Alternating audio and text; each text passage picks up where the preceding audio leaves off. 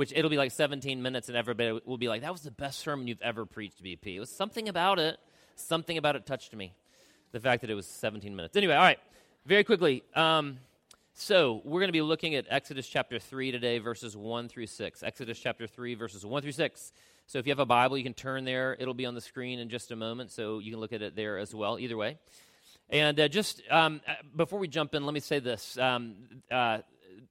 Exodus chapter 2 is where we're introduced to sort of how Moses gets in the particular predicament that he is in. His mom gets pregnant. The Pharaoh is starting to kill all these baby boys to sort of, put a lid on the population growth of the Hebrews. And so if you remember the story, his mom hides baby Moses in this little, raft made of reeds, and she sets him out on the Nile River, knowing that one of the Pharaoh's daughters is downstream. And so sure enough, baby Moses floats downstream. The daughter finds baby Moses in the reeds and chooses to adopt this little Hebrew baby. And Miriam, his sister, is hiding in the bushes, and she says, oh, by the way, would you like me to find a nurse for the baby? And so the Pharaoh's daughter says, that'd be great. And so what ends up happening is the Moses mom, gets to end up at least nursing and really raising Moses through his childhood. But then Moses ends up being part of Pharaoh's household at a certain age. We're not exactly told when he becomes part of Pharaoh's household, but he knows he has this dual identity. And he knows that part of his identity is that he's a Hebrew of the people that are the slaves in Egypt, but he also knows that he's been adopted into Pharaoh's household. And so he grows up with these two dual identities. One day he's out sort of walking around, and he sees one of the Egyptians beating one of the Hebrew slaves, and so he steps in and he kills this Egyptian slave driver and buries him in the sand. What ends up happening is that a little bit later, somehow Pharaoh finds out that Moses committed this crime, and so Pharaoh is going to try to kill Moses to sort of make a point. So Moses runs and he flees into the desert. And while he's in the desert, he runs into these 7 daughters, and he ends up sort of taking a liking to one of them. She's a daughter of the priest of Midian, of a priest of Midian. He ends up marrying this daughter. And then at some point in time later, he's been married into this family. He's taking care of the sheep and the goats of this priest of Midian, and he's wandering around in the desert. And then this is where we meet him here in Exodus chapter 3, verses 1 through 6. So just follow along with me if you would. Now Moses was tending the flock of Jethro, his father-in-law, the priest of Midian. And he led the flock to the far side of the desert and came to Horeb, the mountain of God. There, the angel of the Lord appeared to him in flames of fire from within a bush. Moses saw that though the bush was on fire, it did not burn up. So Moses thought, I'll go over and see this strange sight, why the bush doesn't burn up. When the Lord saw that he had gone over to look, God called to him from within the bush, Moses, Moses. And Moses said, Here I am. Do not come any closer, God said. Take off your sandals, for the place where you're standing is holy ground. Then he said, I am the God of your father, the God of Abraham, the God of Isaac, and the God of Jacob. At this, Moses hid his face because he was afraid to look at God. Let's take a moment. Let's pray. Father, I thank you very much that throughout your word, you tell us stories of how it is that you're working to redeem us. Father, throughout the Old Testament and the New Testament, we read stories of how it is that you restore us. Father, throughout the Old Testament and the New Testament, you tell us stories of how you offer your people forgiveness. And Father, you tell us stories about who you are. And so, Father, I pray that this morning that would be the primary thing that we would see. We would see who you are and who it is that we ought to be in light of who you, our Heavenly Father, is. We pray these things now in the name of your Son, Jesus Christ. Amen. So I entered into Covenant College as a freshman in college back in 1990. Played soccer and spent most of that first semester going to soccer practice, going to games, bathing less than I should have, being nastier far more than I should have. And I started hanging out with this young lady whose name was Chris Franklin, and she was a real sweet young lady that I met, and we were just kind of buddies. And probably after about a month of being in school, her parents were going to come up to visit. And she said, hey, I'd love for you to meet my parents. And she said, oh, by the way, my grandparents are coming with them as well. They were from New York. And so I sort of made a mental note of it, and had that the Saturday following, had a soccer game, and so I played this soccer game, came back from the soccer game, may or may not have bathed, I don't know, climbed into my bunk bed, was laying there, and the phone rang, and it was Chris, and she said, hey, by the way, my parents and grandparents are here. I'd love for you to meet them. And so, I popped up out of bed. Again, I don't remember if I had bathed. I don't remember any of that. But I just got up and thought, okay, I'm going to go meet them. And she said, we're on the overlook, which is sort of the front part of campus that overlooks the valley below. And so probably wearing, a pair of sandals and an old pair of shorts and an old T-shirt, probably with my hair sticking up, I thought, I need to go meet this, girl's parents and make a good impression. And so made my way across campus, and as I was coming up to where the overlook was, Chris was right there, and she was walking towards me with these two people that had, gray hair. And so as she made her way towards me, again, Brian Pierce, trying to be really polite, trying to be thoughtful, I stuck out my hand to the first person that had somewhat gray hair and was coming towards me. And, of course, in my head, what I was thinking was, these people look a little older. These must be the grandparents. And so I stuck my hand out to her mom, turns out, and I said, hey, you must be Chris's grandmother. At which her face fell immediately, and I tried to follow it up with a joke, which was, I'm just kidding, you're clearly Chris's mom. Well, needless to say, the relationship was pretty much over at that point. Just done. Really, really done. Anyway, she transferred to another school. I learned my lesson. It doesn't matter how old you are now. I will pretend like you're 50 years younger, whatever. Anyway, it's just bad. So whatever, learn from my mistake. Anyway, so the reason I sort of share that silly little story, that funny little story, is just to say this. First impressions are kind of important, right? They just matter. First introductions are very, very important. Here in Exodus chapter 3, we have an introduction, right? We have a first impression. We have a story of someone meeting someone else. In this case, the people that are meeting are Moses, who's been wandering around in the desert, right, taking care of these flocks, and God. And God reveals himself to Moses, right? He reveals himself not just by introducing himself, but he reveals something about who he is to Moses. And so we're just going to talk for a few minutes this morning about what exactly God reveals about himself to Moses and to us. And let me just say this really quickly. This is not an exhaustive list of who God is, right? This is just a couple pieces of who God reveals himself to be through this encounter with Moses. The first thing that we see about God in this passage is that God is a God who pursues people who aren't even looking for him. Okay, let me say that one more time.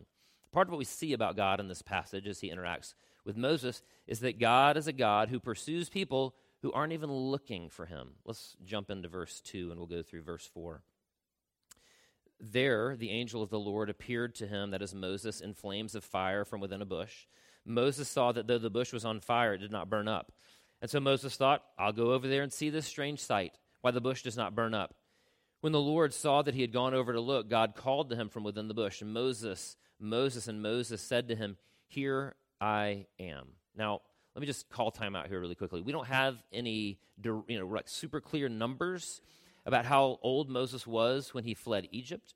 We don't have any super clear numbers about how long he'd been wandering in the desert, although most people would say that by this point in time, Moses had been out there for quite a while. He may have been nearly 80 years old, is what some people would have speculated, right? So he was older at this point in time.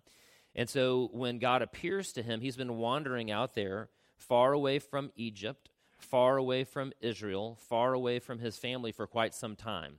And part of that is because he's a murderer, right? He murdered someone when he was in Egypt, and he's on the run. And so not only is he on the run because he's a murderer, but he's also probably mostly given up. It's not like he's out there looking for God. It's not like he's out there sort of wandering through the desert so he can have an extended quiet time. Part of the reason that Moses is out there wandering around in the desert is because he's given up. In fact, it tells us that he's married to the daughter of a priest of Midian. It's interesting that it says a priest of Midian because the people of Midian worshipped Baal. And so when you read this, it doesn't mean that Jethro was a priest of the Most High God. It means that Jethro was a priest of Baal. And so Moses had kind of thrown the baby out with the bathwater, right?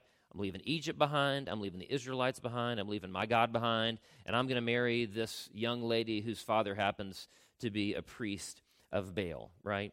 And so he wasn't looking for God. Moses was not out there in the desert hoping to have a spiritual encounter with God. In fact, he might have been out in the desert hoping to avoid an encounter with anyone. And yet, in that moment, in that instance, even though Moses wasn't looking for God, God was looking for him, right?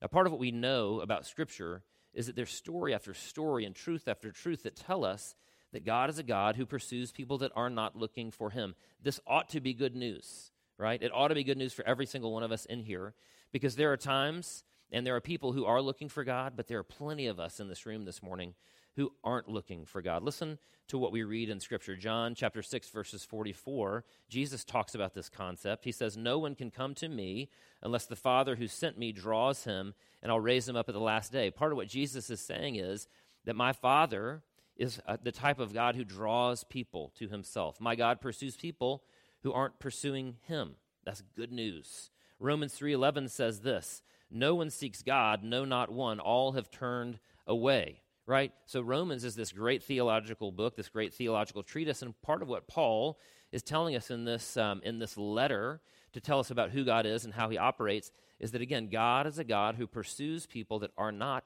pursuing him. And so some of you are probably thinking out there, I thought God only pursued people or responded to people who were pursuing him. Like, isn't that the way that it works?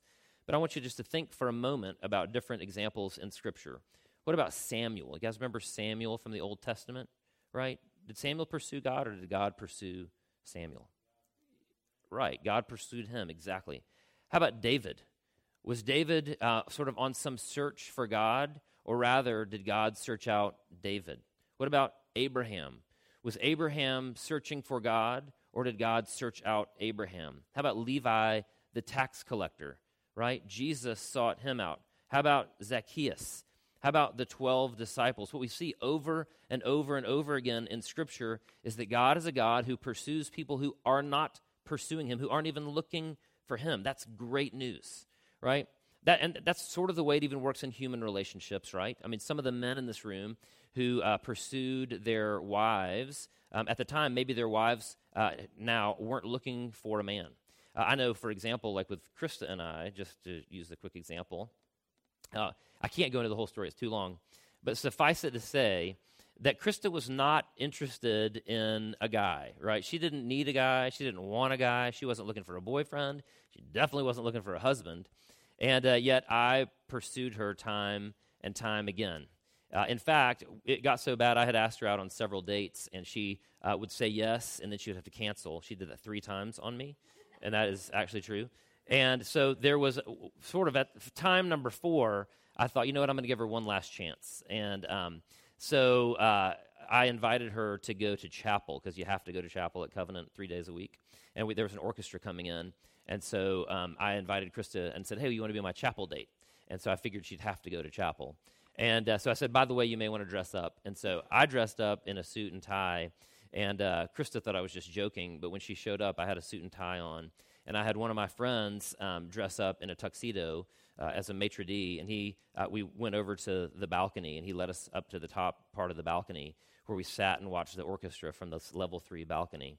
But the point is that Krista wasn't looking for me. She wasn't looking for a husband. She wasn't looking for a man. It was because I was pursuing her that we are where we are today. Sorry about that, by the way. Just kidding. Anyway. All of us here this morning are here for one reason or another, right? Some of you think you're seeking God for holy and good and right reasons, but the reality is that what you're really doing is you're looking for God to be a genie in a bottle, so that if you pray the right amount of times and live a good enough life, then God will bless you and your family and your business, right? Some of you in this room really aren't pursuing God at all, and you kind of know that, right? That's not a mystery to you at all, right? You know that you're not particularly close to God. You may feel guilty about it. You may not care, right? Some of you in this room, there was a time in your life where you pursued God, where you sought God, and you really wanted to walk with God for the noblest and purest reasons, but for whatever reason, you've fallen away from him, right? Life gets busy, suffering occurs, who knows what happens. But this point today that we see here is good news for each of us. And the good news that comes out of this passage is that God is a God who pursues people who aren't even looking for him, right? That's true for each of us this morning, right? And it may be that the way that God is pursuing you this morning is through this sermon, right? It could be that in this sermon, you're going to have an aha moment and you're going to say, God, are you looking for me? Have you been pursuing me? Do you want to have a relationship with me? We see it in the Old Testament. We see it in the New Testament.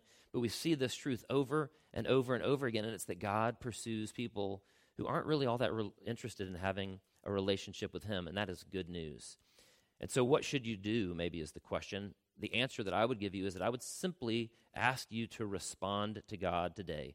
Whether it's the first time or the 101st time, maybe you should simply start off by asking God, what do you want with me? What would you have of me? Do you really want to have a relationship with me? I would have you start there. God is a God who pursues people who aren't even looking for him. The second thing we see in this passage is that God is holy. Listen to verse 5. Verse 5 says this: "Do not come any closer," God said. "Take off your sandals, for the place where you're standing is holy ground." And so what we see over and over again is that when people come into the presence of God, they are moved, they're transformed, they're undone by his holiness. One of the primary examples of this is found in Isaiah chapter 6. In Isaiah chapter 6, we hear about Isaiah having this encounter with God. It says this: "In the year that King Uzziah died, I saw the Lord seated on a throne, high and exalted, and the train of his robe filled the temple. Above him were seraphs, each with 6 wings. With 2 wings they covered their faces, and with 2 they covered their feet, and with 2 they were flying, and they were calling to one another." And listen to what they're calling to one another, right? "Holy, holy, holy is the Lord Almighty. The whole earth is full of his glory." At the sound of their voices, the doorposts and the thresholds shook, and the temple was filled with smoke. "Woe to me," I cried, "I am ruined, for I am a man of unclean lips," right? "And I live among a people of unclean lips, and my eyes have seen the King, the Lord Almighty," right? That's what happens when we come into an encounter with God, right? When we're introduced to him, when we see him for who he really is, we realize that not only is he a God who pursues people who aren't pursuing him, but he's a God who is holy. And so we've got to ask the question, what does it mean even that God is holy? Our tendency when we think about holiness is to think about moral perfection, and there is an element of that obviously in holiness as it pertains to God. Our tendency is to think of sort of Mother Teresa as sort of somebody on a 100% scale or a 100-point scale who's a 96, and to think of ourselves as a 28, and to think of Hitler as a -4, right? That's what we have a tendency to think of when we think about holiness. And some of that is in there. That's a piece of this, so it is moral holiness, but it's also just this, that God is the standard, right? That he's the ultimate standard for perfection, that he's the ultimate standard for what is complete and what is whole.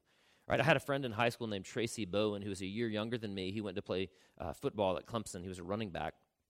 And he was sort of, just to use this example, he was about 100 on the scale of what it meant to be a man, right? At least physically, right? He had traps that touched the bottom of his earlobes, right? He had about 5% body fat. And again, he was a year younger than I was. His waist was about 13 inches, and his shoulders may have been 67 inches, right? I mean, he looked like an action figure. And if you stood next to him in the mirror, and happened to compare your two bodies, it just didn't take long for you to realize you didn't measure up, right? And there's a sense in which I think that's part of what's being communicated here with God's otherness, right? That God is whole, that he's complete, that he's perfect. And when we stand in the presence of perfection, we realize, we're a little bit different than you are. We fall a bit short. There's also an element of majesty. There's an element of grandeur in this concept of holiness, right? This summer on our trip, we're actually going to be spending a couple days in a town called Chamonix, which is the site of the first Winter Olympics, and it's at the foot of Mont Blanc. And so you're in the middle of the Alps in this amazing little alpine village, and when you stand at the foot of Mont Blanc and you look up out of this valley, it's this beautiful snow-capped mountain, and in the presence of that mountain, all of a sudden you're struck by the majesty and the grandeur of God's creation, right? For some of you, that happens at the ocean. For some of you, that happens in Colorado. For others of you, it happens in different places, maybe at an orchestra. But at the same time, that's a part of that idea of holiness. It's standing in the presence of something that is majestic, of something that is grand. And so the question is, when God says, take off your shoes, you're on holy ground here, what are we supposed to do? What does Moses supposed to do? And I think the answer is that we're always supposed to approach God in humility. We're always supposed to approach God, and we're supposed to look at him and be amazed by his grandeur, to be amazed by his perfection, to be amazed by his majesty. We realize that he is the true standard by which we are to judge ourselves by. God is a God who pursues people that aren't even looking for him. God is a God who is holy. And then again, the last thing we see in this passage is that God is a God who is faithful to unfaithful people. Look at verse 6. Verse 6 says this, "Then he said," this is God speaking to Moses, "I am the God of your father, the God of Abraham, the God of Isaac, the God of Jacob." At this, Moses hid his face because he was afraid to look at God. And we just see a couple things very quickly in these verses. The first is that in some way God works through families, right? And again, part of what we see on Sunday mornings is sometimes we will baptize infants in here.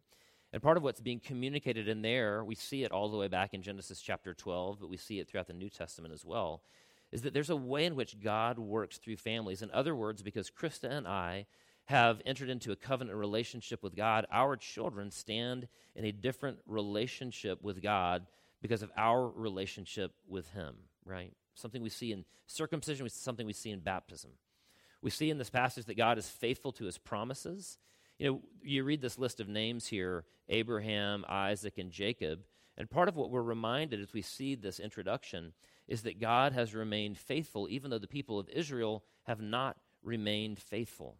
2 Timothy chapter 2, verse 13 says this, "If we are faithless, he, that is God, will remain faithful, for he cannot disown himself." Again, that's good news. It's good news for us to realize that we are in a relationship with a God who, though we are oftentimes faithless, remains faithful to us because he cannot disown himself. Now, the last thing we see in this passage, or in this section really quickly, is that God is a relational God, right? We see in those verses there, he says, "I am the God of your father, the God of Abraham, the God of Isaac, the God of Jacob." Part of what God is saying to Moses is, I'm still in relationship with Abraham, Isaac, and Jacob. It's part of the reason that when Jesus came to earth, he entered into relationship with the 12 disciples. It's part of the reason that on the last night of Jesus' life, as he was praying to the Father, part of what he prayed in what we call the high priestly prayers, he said this, "Now this is eternal life, that they may know you, the only true God, and Jesus Christ, whom you have sent." Not just know about you, but that they might know you. Right? And that's ultimately what's happening here in the desert, is that God is entering into a relationship with Moses, and he's saying, I want to walk with you. I want to know you. I'm pursuing you even though you're not pursuing me. Right? I'm a holy God, but I'm going to make a way for you to come into relationship with me, and ultimately I'm faithful to you even though you are unfaithful to me. And so the question is for Seven Hills Fellowship, the question is for all of us in this room this morning, is what do we do with this introduction to God and to who he is and who he reveals himself to be? Well, one of the main things we have to walk away from this morning is that we must know God as he is, not as we might want him to be, right? We must know God as he really is, not just as we might think he is or we might want him to be. He is a God who seeks us. He is a God who pursues people that aren't pursuing him, right? If you're an older brother this morning, that might bother you. But if you're a younger brother, it's good news. And actually, if you're an older brother, it's good news as well. He's a God who is holy, right? That feels uncomfortable to us in our particular culture, right? We live in a meritocracy, so we think I ought to be able to stand on even footing with every other person in every other context. And ultimately what God knows we need is he knows that we need to stand in the presence of something that is transcendent. God knows that what we need is to stand in the presence of something that is grand and majestic, something that's bigger than us. We need to stand in the presence of our Almighty God. But at the same time, we need to be reminded that he's a God who is faithful even when we are faithless. Let's take a moment and let's pray. Father, I thank you for the good news of who you are. I thank you most of all for the good news of who you are in Jesus, that in Jesus you came to earth to pursue people who were not pursuing you. Father, I thank you that in Jesus that we see perfection. We see Jesus as the perfect human, both divine but also material and flesh. And Father, we thank you that what we see in Jesus almost more than anything else is that we are offered forgiveness by his sacrifice for us on the cross. And so, Father, I pray that this morning our ability to stand before you, Father, I pray that this week the ability to walk with you, Father, I pray that throughout the course of our lives that our strength and our safety and our security would come from knowing that we are in relationship with you, not because of our goodness, but because of your perfection and the perfection of your Son. And so, Father, we pray all of these things today, and we find our hope in your Son, Jesus Christ. Amen.